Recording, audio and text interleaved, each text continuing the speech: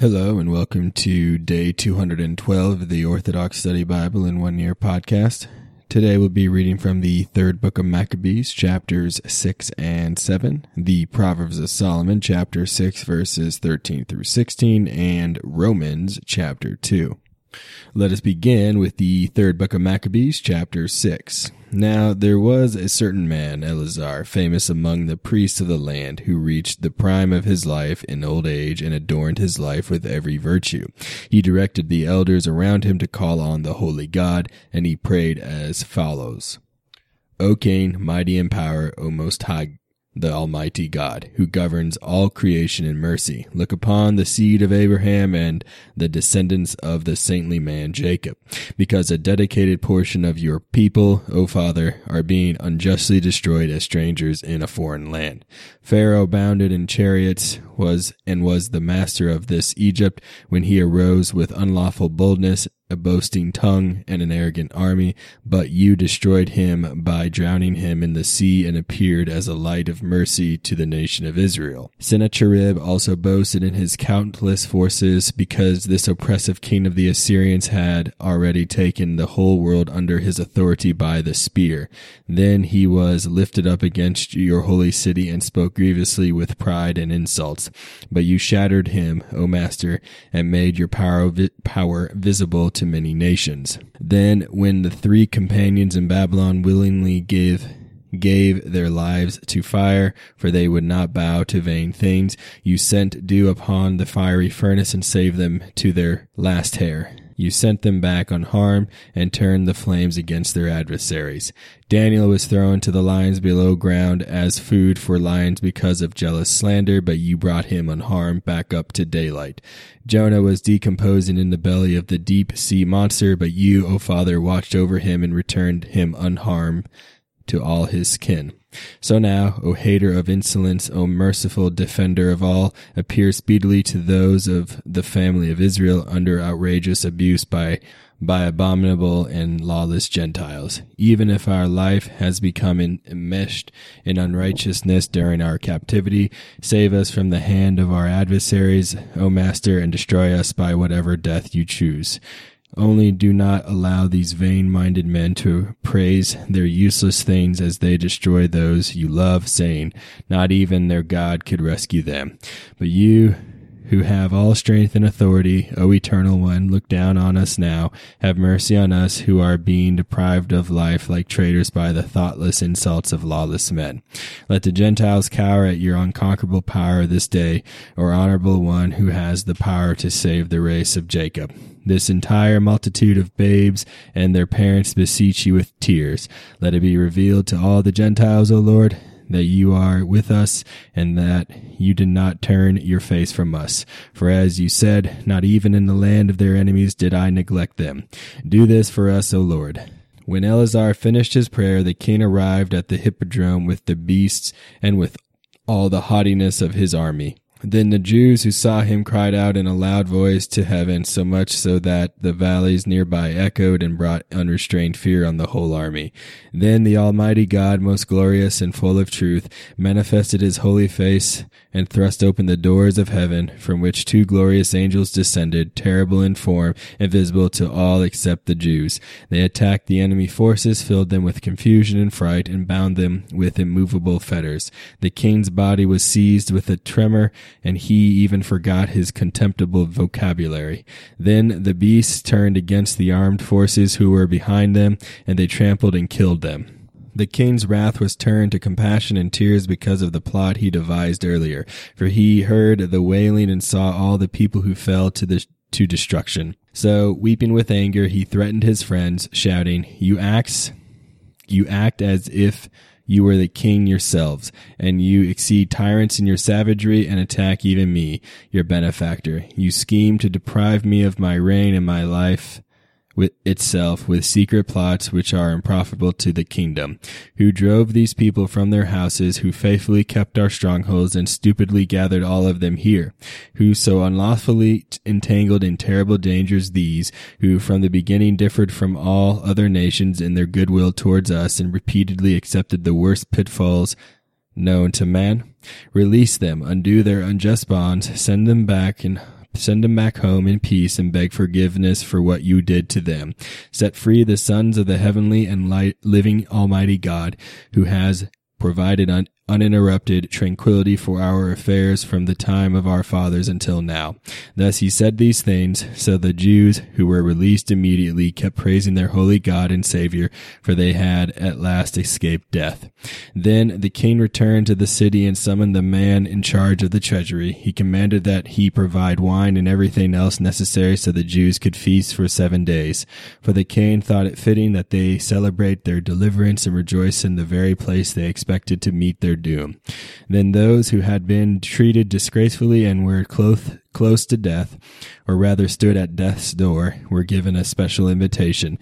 They organized a feast of deliverance from the bitter and mournful fate of death. Filled with joy, their celebration took the place of desolation and grave clothes. They ceased their chanting of lamentations and took up an ode of their fathers, praising their wonder-working God and Savior. They halted all wailing and lamenting and formed choirs as a symbol of joy and peace. Similarly, the king called a great feast to celebrate these things, and ceaselessly and magnificently gave thanks to heaven for his unplanned experience of personal salvation. Those who believed previously that the Jews were going to be made food for the birds unto destruction, and thus registered them with glee, sighed as they were covered with shame, for their fire-breathing aggression was shamefully extinguished.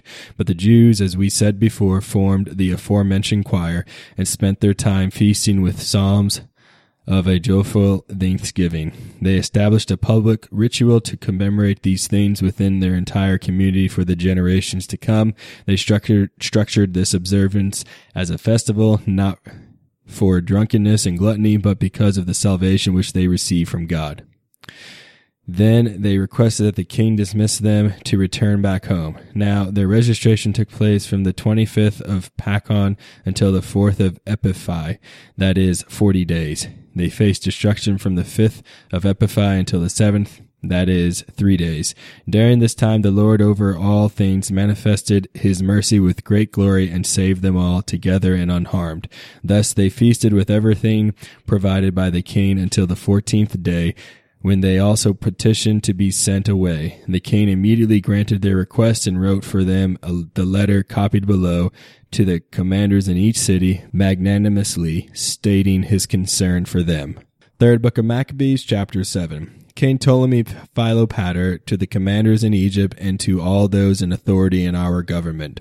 Greetings and health. We ourselves are well, as are our children, with the great God guiding our affairs as we desire. Some of our friends, through malignity, kept urging us and finally persuaded us to gather the Jews in our kingdom to have them punished in a body with unusual punishments, as if they were rebels.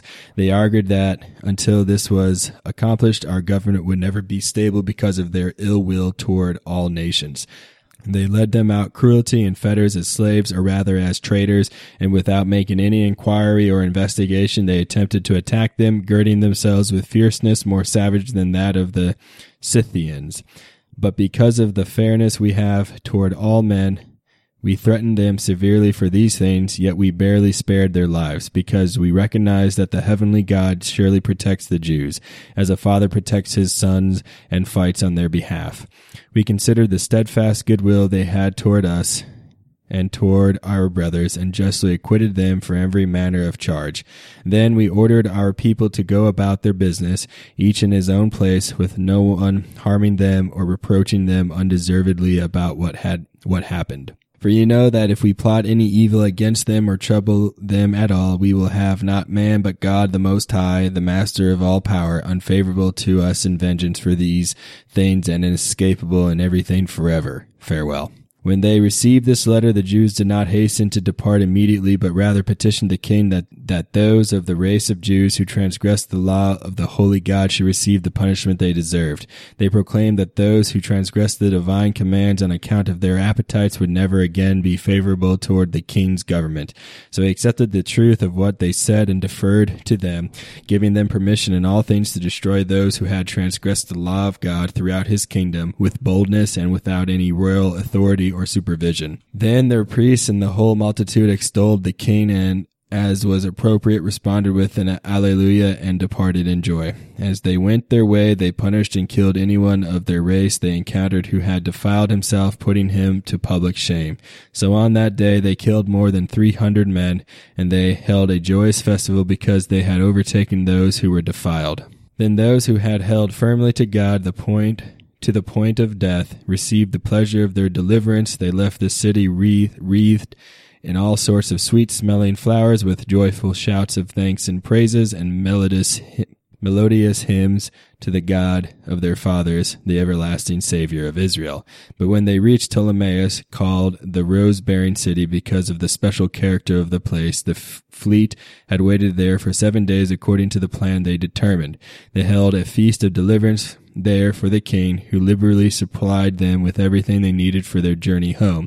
When they reached the land in peace with proper giving of thanks, they also decided to again set apart these days for joyful festivity during their stay. They marked these days on a column inscribed and set in the banquet site, consecrating it as a place of prayer. Then they went away safely through the land, sea, and river, each to his own home, free and overjoyed by the command of the king. They had more honor than before among their adversaries, were held in esteem and awe, and none of them lost any of their belongings. Instead, they reclaimed all of their own things which had been registered. If anyone held something of theirs, they returned it with the greatest fear, since the Almighty God had done perfectly magnificent works to gain their deliverance. Blessed is the Savior of Israel unto ages of ages. Amen. Proverbs of Solomon, chapter 6, verse 13. How long, O sluggard, will you be idle, and when will you arise from sleep? You sleep a little, you sit down a little, you doze a short while, and you fold your hands on your chest a little. Then poverty comes to you as an evil traveler, and neediness as a swift runner. But if you are diligent, your harvest shall come to you as a fountain, and neediness as an evil runner shall desert you. Romans chapter 2. Therefore you are inexcusable, O man, whoever you are, you judge. For in whatever you judge, another you condemn yourself. For you who judge practice the same things. But we know that the judgment of God is according to truth against those who practice such things. And do you think this, O man, who you judge, those practicing such things and doing the same, that you will escape the judgment of God? Or do you despise the riches of his goodness, forbearance, and long-suffering, not knowing that the goodness of God leads you to repentance? But in accordance with your hardness and your impenitent heart, you are treasuring up for yourself wrath in the day of wrath and revelation of the righteous judgment of God, who will render to each one according to his deeds, eternal life to those who by patient countenance in doing good seek for glory, honor, and immortality. But to those who are self-seeking and do not obey the truth, but obey unrighteousness, indignation and wrath, tribulation and anguish on every soul of man who does evil, of the Jew first and also of the Greek. But glory, honor, and peace to everyone who works what is good, to the Jew first and also to the Greek. For there is no partiality with God, for as many as have sinned without law will also perish without law, and as many as have sinned in the law will be judged by the law. For not the hearers of the law are just in the sight of God, but the doers of the law will be justified. For when Gentiles who do not have the law by nature do the things in the law, these, although not having the law, are a law to themselves, who show the work of the law written in their hearts, their conscience also bearing witness, and between themselves their thoughts accusing or else excusing them. In the day when God will judge the secrets of men by Jesus Christ according to my gospel. Indeed, you are called a Jew, and rest on the law, and make your boast in God, and know his will, and approve the things that are excellent, being instructed out of the law, and are confident that you yourself are a guide to the blind, a light to those who are in darkness, an instructor of the foolish, a teacher of babes, having the form of knowledge and truth in the law. You, therefore, who teach another, do you not teach yourself? You who preach that a man should not steal, do you steal? You who say do not commit adultery, do you commit adultery? You who abhor idols, do you rob temples? You who make your boast in the law, do you dishonor God through breaking the law? For the name of God is blasphemed among the Gentiles because of you, as it is written, for circumcision is indeed profitable if you keep the law, but if you are a breaker of the law, your circumcision has become uncircumcision. Therefore, if an uncircumcised man keeps the righteous requirements of the law, will not his uncircumcision be counted as circumcision? And will not the physically uncircumcised, if he fulfills the law, judge you who, even with your written code and circumcision, are a transgressor of the law? For he is not a Jew who is one outwardly, nor is circumcision that which is outward in the flesh, but he is a Jew who is one inwardly, and circumcision is that of the heart, in the spirit, not in the letter, whose praise is not from men, but from God. Thank you for joining me on day 212 of the Orthodox Study Bible in 1 Year podcast. Tune in next time for day 213.